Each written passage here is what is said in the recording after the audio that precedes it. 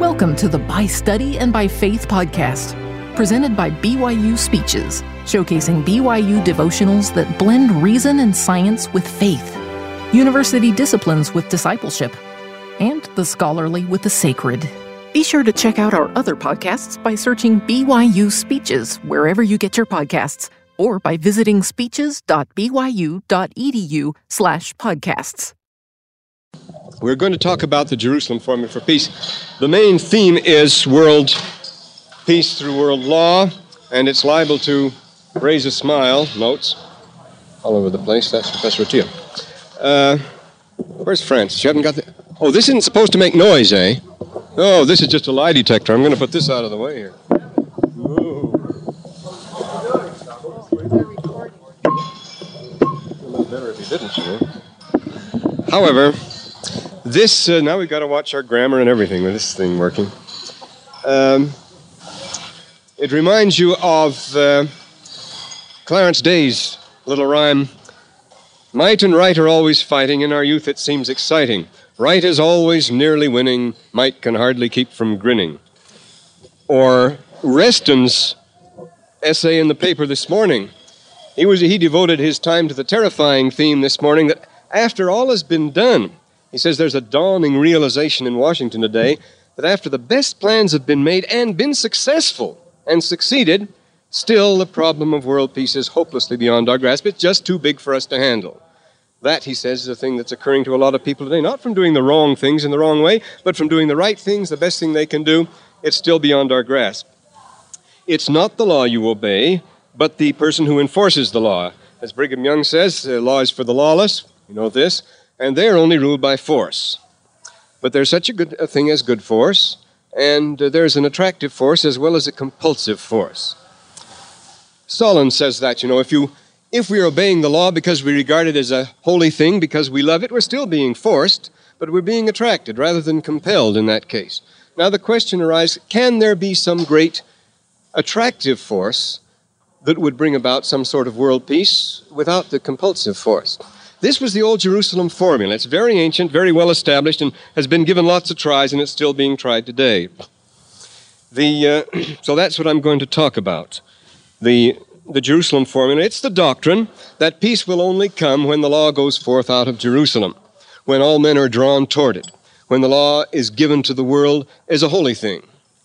And it can't even be secular. It has to be given as a revealed thing. Now, this is a plan that people have reverted to again and again and again. I'm not going to preach about it, but give you a quick rundown historically on this. Well, beginning at a very late period, as you know, the Jews and the early Christians believed in the heavenly Jerusalem, that the earthly Jerusalem was a counterpart of it, that the heavenly Jerusalem would descend, that the earthly Jerusalem would rise and meet it sometime in the air, that the two would fuse. Meantime, on this earth, we have an earnest of the new Jerusalem in the actual Jerusalem that's here. And it had enormous appeal to people in those days. They made pilgrimages, you know, from a very early time. The Christians carried on the Jewish custom of pilgrimage. And during the Golden Age, from 212 to 330 A.D., the problem of the status of Jerusalem was very hotly discussed all over the Christian world. Where should Jerusalem stand? Just how literal, just how near was a physical Jerusalem to a heavenly Jerusalem, to a spiritual Jerusalem, which could be used as a capital for the human race. The city of peace. Remember Jerusalem? That was the name. Jerusalem is the city of peace, the city of Salem. And the world hailed it as such. This was the Jewish tradition, the Christian tradition, and it was strongly felt that if there was ever to be peace, it would have to be from a government that would be established in Jerusalem by international agreement. Well, as I say, during the Golden Age, the doctors fought about it, and the pilgrimage increased more and more. Now, in theory, the doctors of the church opposed it very strenuously, but actually they couldn't resist the appeal of the image themselves. A good example would be, the best two examples might be Gregor of Nazianzen, one of the great Greek doctors, one of the four great Greek ones, and Jerome, one of the great Latin ones. Gregory wrote some passionate letters telling Christians to stop coming to Jerusalem. They were coming from everywhere. He says, don't do it. You're ruining our whole Christian thesis. We believe the church is Jerusalem. It's spread everywhere. The peace of God is now everywhere. It's no longer centered in a temple or anything like that. Stop this foolish practice of coming from Jerusalem. Moreover, it's a threat to manner and morals and everything else. There are pickpockets. There are all sorts of temptations and immorality. It's a good thing not to do. But where did he write these stirring appeals? On his way to Jerusalem as a pilgrim.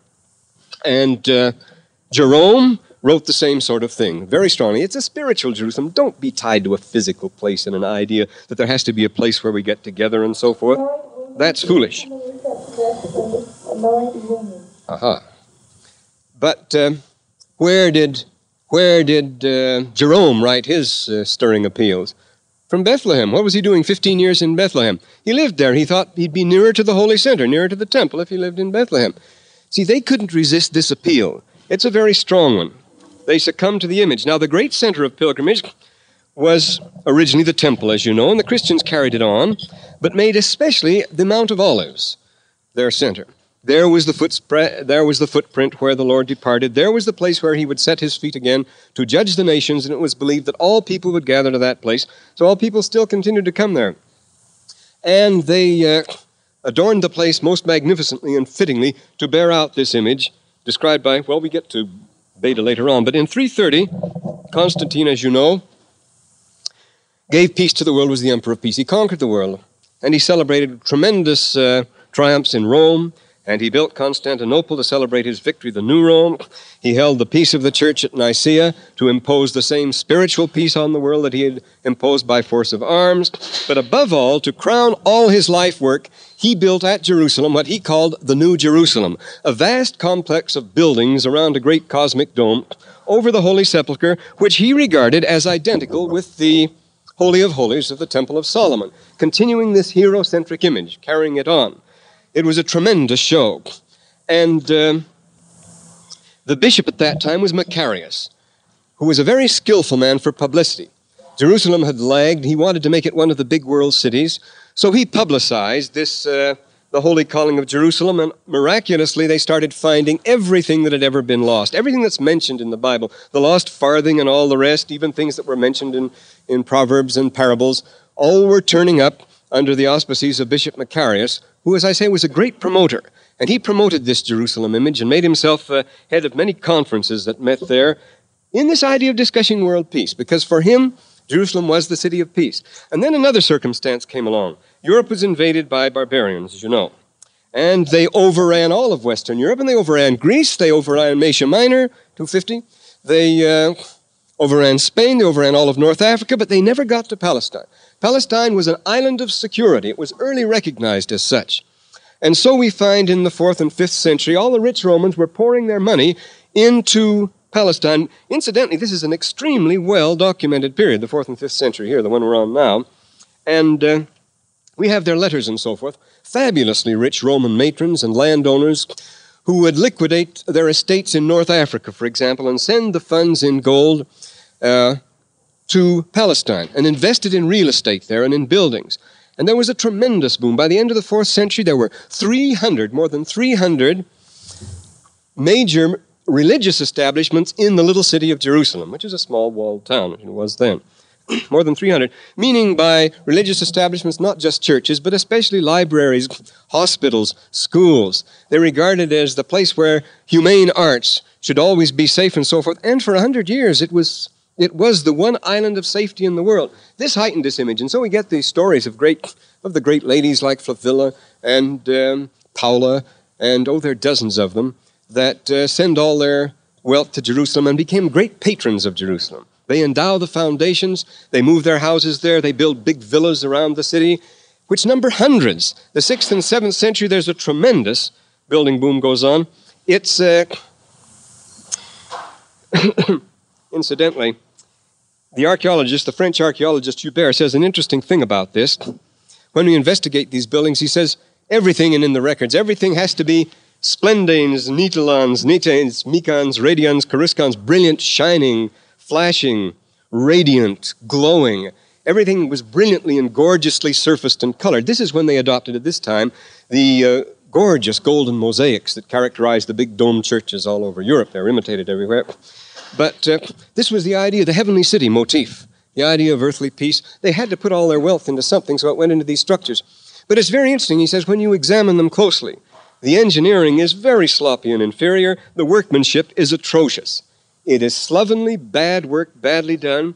Artistically, As matters of design and so forth, it's outrageous. But they loaded on the gold and the jewels. They had to invest their stuff visibly, so here it was.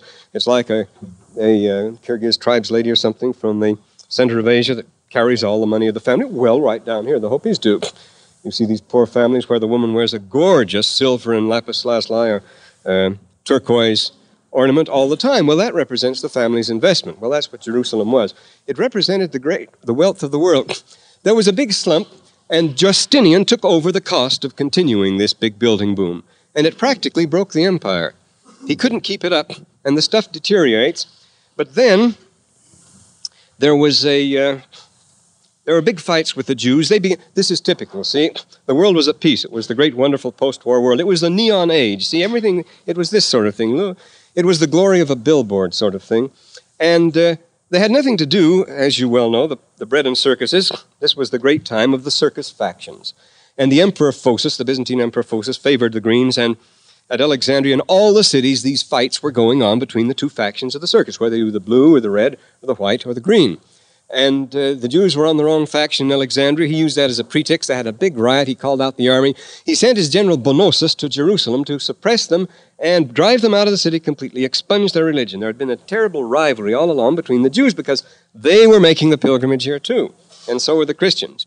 And just as things were hot in a firecracker in the streets of Jerusalem, who should appear at the gates but the Emperor Chosroes of Persia, who'd come to seek vengeance against the Emperor Phocis, who was a bloodthirsty tyrant, and had put to death one of his trusted ministers who had to be a good friend of Chosroes. Well, Chosroes used that as a pretext for taking Jerusalem in 614. Chosroes was married to a good Christian woman. They took the cross back to Edessa, not Edessa, but right next to it. And they took good care of it, but that was an absolute world calamity. When 14 years later, Heraclius, the Christian hero, brought the cross back, that was a major triumph. And it's celebrated throughout the whole Christian world today. The Catholic, Orthodox, all the churches celebrate this as a great event. The bringing of the cross back to Jerusalem, the center of the world order, was again in Jerusalem. And then another bishop by the name of Modestus thought he would be the second Macarius and started again the same big boom. But it also attracted other people, and just 10 years later the city fell to Omar, who transferred the whole Jerusalem image to Islam. He made it the first thing he did when he entered the city. Omar asked the patriarch Sophronius, he says, "Take me to the temple." And Sophronius turned red and green and everything else. Well, I'm sorry, we've turned that into a garbage dump. And it was. They turned it into a garbage dump because it had been the Jewish place. Well, he resolved thereupon to clear it off, immediately began work. Tells us how, a number of chronicles, how the Omar, who was the immediate successor of Muhammad, as you know, this was in 638, how he crawled through a sewer to get up there. And immediately that night they started working, leveling off the place, cleaning it up, and there he built the great mosque of Omar, as it's so called. That structure is now destroyed, but there's another in its place, which was to be a replica and a reproduction of Solomon's temple. From then on, all Muslims were to pray toward Jerusalem. Later they prayed toward Mecca. But Jerusalem was the world center. The world is divided into two sections. There's Dar al-Harb and Dar al-Islam. You've either submitted to the rule of God, or you're yet to be subdued. There are no other categories, and this is the Roman concept of the ager pacatus and ager hosticus. The world is divided into hostile territory and pacified territory, and nothing else. And coexistence is impossible between them, because the terra hosticus is in a state of rebellion against God. This was the Muslim doctrine too, and Jerusalem was made the new center, but it was kept open to the Christians, and they kept coming. There's a very moving description in the Venerable Bede, the great Bede, the greatest historian of the Anglo-Saxons. He died in the 7th of May, 735, way back there. He describes a pilgrimage to Jerusalem, and the most marvelous thing, he says, is that Mount of Olives. They have a big church up on top of it, but a special building. It's round. It has 12 windows, and they have a great circular zodiacal light, which is to represent the heavens. And they light that at night, and he says, from all the country round, you can see up there as if it were the heavenly city floating up in the air. And he says, it gives everybody goose flesh. He says, you realize then that this is really a piece of heaven. And they really thought of it this way. They thought of Jerusalem as actually being a piece of heaven on earth, a tangible piece of it. And this leads to a very interesting result here, as long as we're on Bede. As St. Augustine said in an earlier time, it was like sparks spreading from a central fire. The spark would spread, it would start its own fire. So they started taking pieces of Jerusalem, pieces of stone, pieces of wood, of course, pieces of the cross especially, to various parts of Europe, and each one would then become the center of pilgrimages in its own right, under the name of Jerusalem or the Sepulchre or the Temple. So all over France and Germany and England, you find temples, Temple Bar and so forth. You find sepulchres, Saint-Sulpice and so forth everywhere. You find Jerusalem, New Jerusalem in Spain, in Portugal. You find the New Jerusalem in Rome, where Henry IV died, in Jerusalem. You find the Jerusalem Chamber in Westminster, where there were pieces of the original. What they were doing were reproducing the grand original. But it was a network, and they were all centered around this one. And they had a very elaborate, incidentally, I have the exact references here if you want me to give them. I'm not going to bother with that. They had a very elaborate system worked out by which the holiness of a place was directly proportional to its distance from Jerusalem. So a Jerusalem, with 2,000 miles from Jerusalem, was just half as holy as one 1,000 miles from Jerusalem.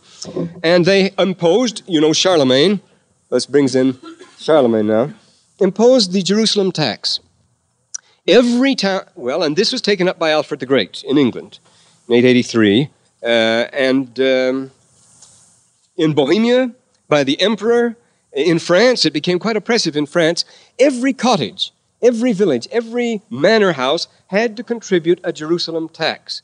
In England, the Jerusalem, a monk representing later on the temple or either the temple or the hospitallers, would go accompanied by the sheriff from door to door collecting this tax, and you had to contribute. It was then taken in other bags to the nearest church known as the Temple or the Sepulchre. From there it was taken to the Temple, which still gives its name to Temple Bar in London, from which it was shipped to Jerusalem. But this idea of world dependence, these little Jerusalems, you find many churches going by the name of Sepulchre because they had an original piece of the Sepulchre there, or Jerusalem, I say, or Temple. Temple bars and temple churches and so forth. It's a strange obsession. But speaking of Charlemagne, in 800, Harun al-Rashid was having trouble with the Umayyads in Spain, and Charlemagne was fighting them too, so he thought he could get Charlemagne's help very effectively by offering him Jerusalem, and he sent the banner and the keys of Jerusalem to Charlemagne in 800. When he received that banner and those keys, then he felt himself authorized to call himself emperor, world ruler, but not until then. 4 months before, he'd received the keys and the banners of the city of Rome in the same way. But it wasn't until he received from the Patriarch of Jerusalem, from the Byzantine emperor, from everybody else. It was sent by a delegate. It was brought by the Patriarch himself, incidentally. And it was brought by the monks of of a big monastery there they'd been having a big fight with the Jacobites about something or other. But they brought him these insignia, and that gave him the right to rule the world. From then on, he becomes the Emperor Constantine. Then he endowed it very heavily. He set up hundreds of institutions there. Big schools, big hospitals, libraries, all sorts of things. Always this cultural fascination in Jerusalem. He wanted to make it a divine thing. Incidentally, this Jerusalem tax just continued the old temple tax to the Jews. Cicero talks about that in the Verres oration. He talks about Jews coming clear to Sicily to collect a temple tax for Jerusalem. Well, then comes, shortly after, things were very bad in Europe, bad years. In Ralph Glauber's chronicle, you see it rained too hard, and then it didn't rain at all. And this is basic in politics or anything else. And this end of the world craze set in. Everybody was scared to death about the end of the world. This started big mass pilgrimages to Jerusalem. You find the Bishop of Bamberg, for example, leaving 4,000 people, armed and otherwise, to Jerusalem. You find the Duke of Hainault. You find very important people. Nobility would get together, as from Flanders, and lead a huge, armed and otherwise, pilgrimages. They weren't crusades, pilgrimages to Jerusalem. And then these were interrupted by the Turks. Then was when the Seljuk Turks took over. Muslims as such never stopped it. The dynasty of Harun al-Rashid never interrupted it at all. They encouraged it. But when the Turks came in, they were a different breed, and they started taxing them very heavily, as you know. It wasn't the prohibition entirely, but the taxing that was annoying. So when in 1085, Robert the Frisian took a large armed band on a pilgrimage and visited all the holy places, defending themselves as they went and refusing to pay tax, that was hailed as a tremendous sensation in Europe. The Byzantine emperor, the Pope, all the kings of Europe, and especially the people that had a great popular enthusiasm, regarded this as the avant-garde of a liberating crusade. They showed it could be done. If we went there in arms, we could win the whole thing back. And the crusading idea spread, as you know, and then in 1095 we have the St. Bernard and the launching the crusade at Clermont. But the the sensation of this thing. Everybody picked it up. It became a subject of popular songs and everything else. Robert le Frison, he was going to save the world. He became a great international hero.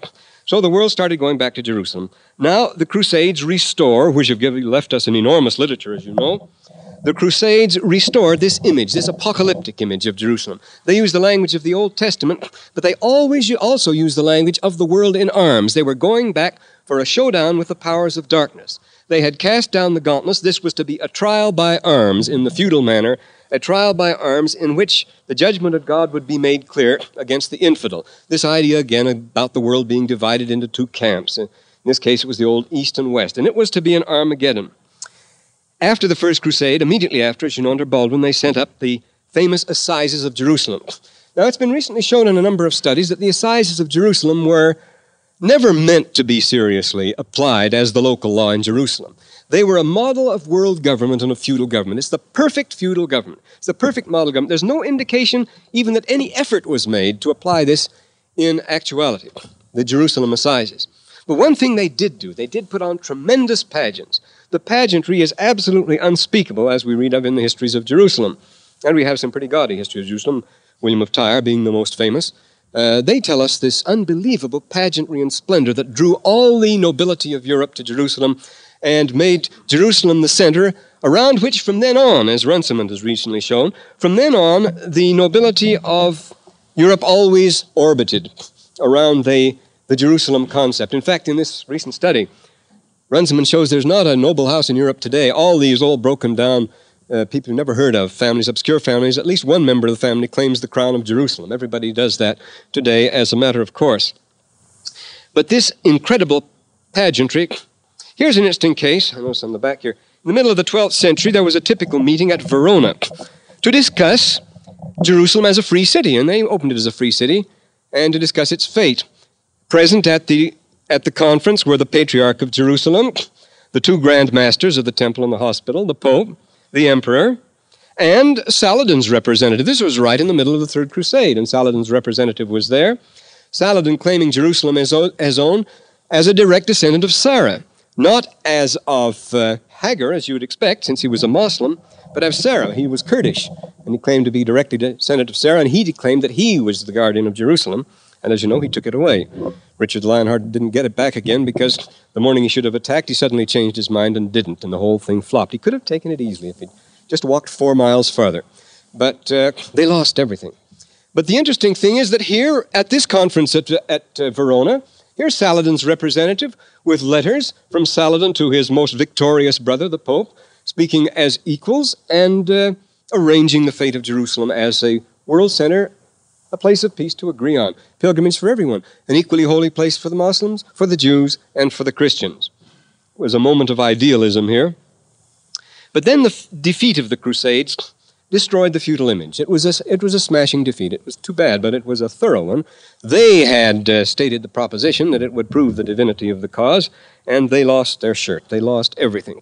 This actually, as Grousset and others have shown now, was the real reason for the collapse of feudalism. It lost credit, it's lost face, people couldn't take it seriously after that. That also foundered on the Rock of Jerusalem.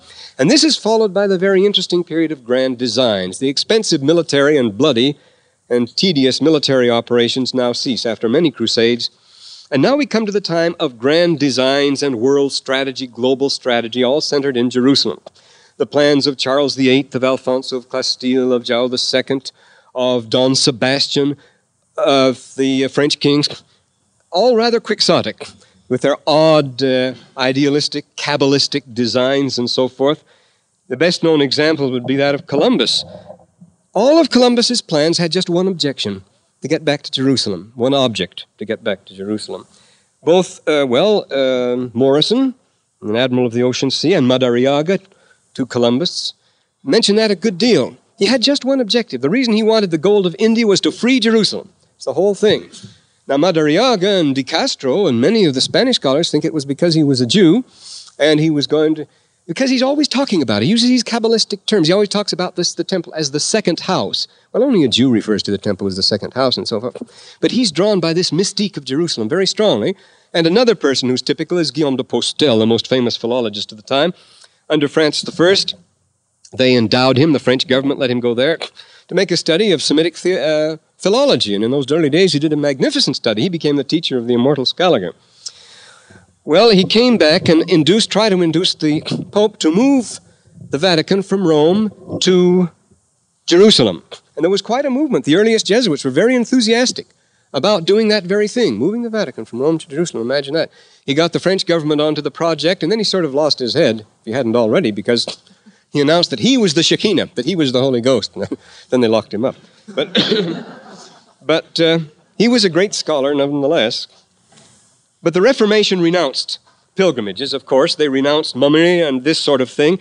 But they couldn't leave it alone either. Very characteristic of the Reformation from the very beginning was the building of local Jerusalems, as among the Anabaptists, as among the Mennonites, for example. But even more common were big preparations to go back to Jerusalem. Many, many enterprises were undertaken by the early sects, offshoots, and so forth, various Protestant groups. The image fascinated both Luther and Calvin. They didn't like it. They said, leave this alone physically, but people did a good deal of it. You find, Jung Stilling's plan was a tremendous one. It was underwritten by the Tsar of Russia. This didn't come later. This didn't come until the 18th century. But it was a big thing, and it moved thousands of people all out of Germany. Tens of thousands of people migrated to Jerusalem. On the way, they didn't get there. They stopped in Bessarabia, and they're still there today. But the Jerusalem had an enormous attraction. Others would be Christian Hofmann, who ended up in this country building what he called the New Jerusalem. John Lange, the Swedenborgians. The Swedenborgians ended up building a temple in Philadelphia, which was an exact copy of the Dome of the Rock temple, the Temple of Solomon in Jerusalem. These strange things. And in the time of James I, he put Sir Henry Fuchs into, not Fuchs, but Finch, Sir Henry Finch it was, who was jailed for his sensational work on Jerusalem, which became authoritative for 300 years and had great influence, in which he makes the statement that the Jews must return, quotation, must return to Jerusalem, did you get it, a quote, for complete temporal dominion over the whole world. This was his Sir Henry Finch, and this caught on everywhere. As I say, James I jailed him, but the Quakers took it up of all people. We have a good example of that. George Robinson was a Quaker. Now, this is a typical example of the equivocal state in which they find themselves. He risked his life time and again to get to Jerusalem. He'd be driven back, then he'd try it again, and he had hairbreadth escapes. He was a heroic character. He finally got to Jerusalem. And then he holed up with the Irish monks there, and they said, well, aren't you going to visit the holy place? He said, oh, no, that's mummery. That's idolatry. I wouldn't dare do that. They said, why did you come for? Well, he scratched his head, and he went out in a plaza, an open place, and he read a tract and then went back to London. But he risked his neck to go to Jerusalem, but he didn't believe in Jerusalem. This is the funny thing. The same thing with Purchas. You've all heard of Purchas pilgrims. He wrote these long accounts of the various pilgrimages to the Holy Land. He's writing in the 17th century. He despises it as mummery and superstition, but he was an ardent pilgrim himself. And so with Philip Schaft, Edward Robinson, we could go down the list. They find themselves in this position. Well, then in 1841, typical of this, if you read the correspondence of Bunston and Gladstone, this ended up in the setting in 1841 of the Anglo-Lutheran bishopric of Jerusalem. But what was the idea behind this? It fizzled. It went out after a couple of years. But in the letters, Gladstone and Bunsen both make it clear this was their plan. This would be a temporary bishopric set up. They put a Jew named of Alexander, a Polish Jewish convert, to be Bishop of Jerusalem. But he was only to be there temporarily until the Jews would take over, and from there the world would be governed. Believe it or not, Gladstone talking like that. That the Messiah was to return, that the Jews were first to take over Jerusalem, and Bunsen and Gladstone worked together, and an enormous lot of diplomatic correspondence and money went into it, and they did set up, and it did last till nearly to the end of the century, but nobody paid much attention to it. Then it fizzled out. That was one of the main reasons why Newman broke with the Catholic Church. He thought this was a base concession to the Jews, and he got very worried about that. In 1847, then Rome sent a resident patriarch to Jerusalem for the first time. Then goes this mounting interest in the holy places. Everybody is so patronizing. Everybody wants to control Jerusalem. Everybody wants to get into the act, resulting in the Crimean War, the foolish affair of the holy places, as Louis Napoleon called it. France under Francis I, the capitulations of Francis I in 1553 gave France the protection of the holy places, but France didn't do anything about it. They just had the right. It was renewed in 1773 under Louis XIV, but they had the right, but they didn't do anything about it. Meanwhile, the Russians had been very zealous. They'd been protecting pilgrims, building holy places, repairing ruined churches, and so forth, and they felt it was their right. And so it was the Tsar versus Napoleon. He was stuck by a commitment home, and the result was the first of the bloody chain of European wars that overthrew the old order, all fighting about the holy places in Jerusalem. That was the cause of the Crimean War. Well, after that, the great powers set up their Masonry institutions. A good example would be Eugenie's plan. After, what's-his-name was discredited, Louis Philippe, then the Empress Eugenie started, a busy, fanatical sort of woman, started writing letters to all the royalty of Europe, to all the crowned heads everywhere, saying, let's get together and make Jerusalem our big project. Let's make it the symbol of royalty, royal blood, royal breeding, and all the rest. And this became an obsession with her. Well, she didn't find any takers, but ever since then, well, it's all along, royalty, as I said, Runciman says, has orbited around Jerusalem. The Kaiser is a good example. He said, it's in an autobiography, his favorite toy as a child was a big model of Jerusalem called the Heavenly Jerusalem. It was a model of the Heavenly City. He used to play for it with ours. It belonged to his great-aunt Louisa or somebody like that, and she used to let him play with it. And it fixed his mind on this Jerusalem image. He said it had movable domes and everything could take it apart. It was the Heavenly Jerusalem. And Jerusalem was his passion, as you know. It wasn't Belgium, it was Jerusalem. He gave the Dormitian to his Roman Catholic subjects in order to appease them. Then he dedicated the huge Protestant church there, to which he invited all the Protestant clergy of Europe. When in 1898, here's the Kaiser entering, in July, wasn't it? He enters Jerusalem, he enters the Jaffa Gate, clothed in a resplendent white uniform, riding a white charger, and Theodor Herzl, the father of Zionism, comes out and greets him in a speech in which he calls him the Emperor of Peace, making a great entry into the eternal city. Always this imagery, so we get World War I, but not as a result of that directly.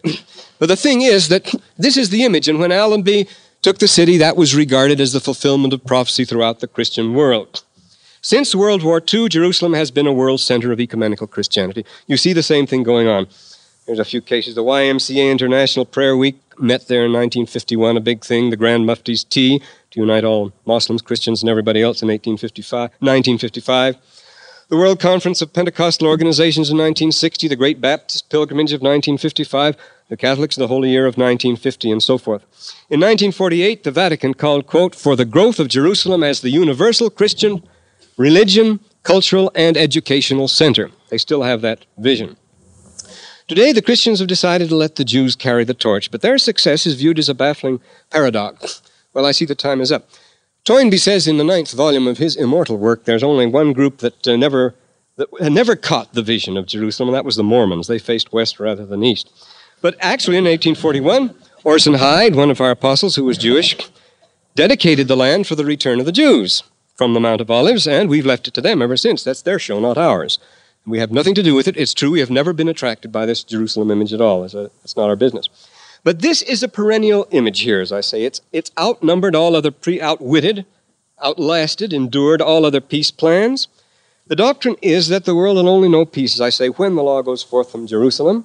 That international peace must be a holy thing. And this is the image to which we always revert. Now, it's still just as alive as it was before, but look at all the times it has interrupted human history. Look at the tremendous role. We talk about our Western thinkers and so forth, but as Professor Yeager points out, their influence on Western thought has actually been negligible. They were academic, and we pay more attention to them than we should because we're academic too. We think that the scholastics had great influence. They didn't have great influence at all. But this sort of thing has had tremendous influence. That Jerusalem there, we've still got to reckon with it. And there are many people who think, and think secretly, that, or openly, that if we're ever to have peace in the world, it must come from Jerusalem, of all places. Thank you. You've been listening to the By Study and By Faith podcast, presented by BYU Speeches. Please check out our other podcasts of recent speeches, classic speeches, and BYU Speeches compilations on love and marriage, overcoming adversity, Come Follow Me, the prophet Joseph Smith, and Jesus Christ, our Savior and Redeemer. Go to speeches.byu.edu and click on podcasts for more information. You can also find all BYU Speeches podcasts at your preferred podcast provider.